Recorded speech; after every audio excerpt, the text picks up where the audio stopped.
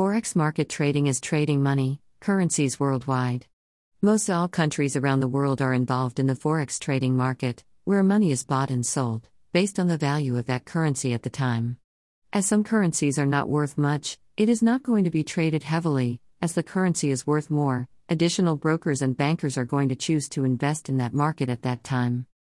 Forex trading does take place daily, where almost $2 trillion are moved every day. That is a huge amount of money.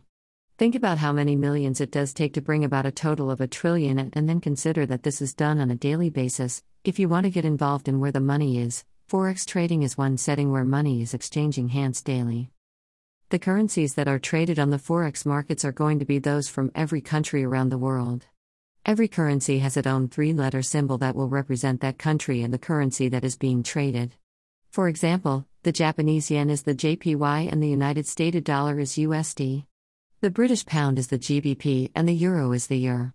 You can trade within many currencies in one day, or you can trade to a different currency every day. Most all trades through a broker or any company are going to require some type of fee, so you want to be sure about the trade you are making before making too many trades which are going to involve many fees.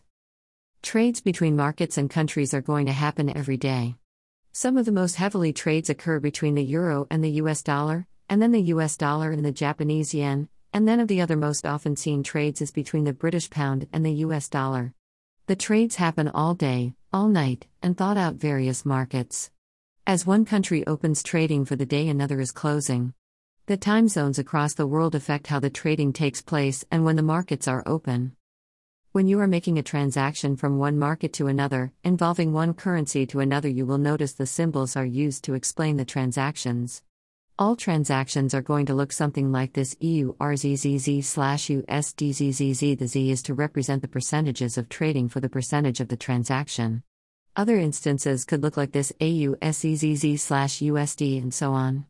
When reading and reviewing your Forex statements and online information, you will understand it all much better if you are to remember these symbols of the currencies that are involved.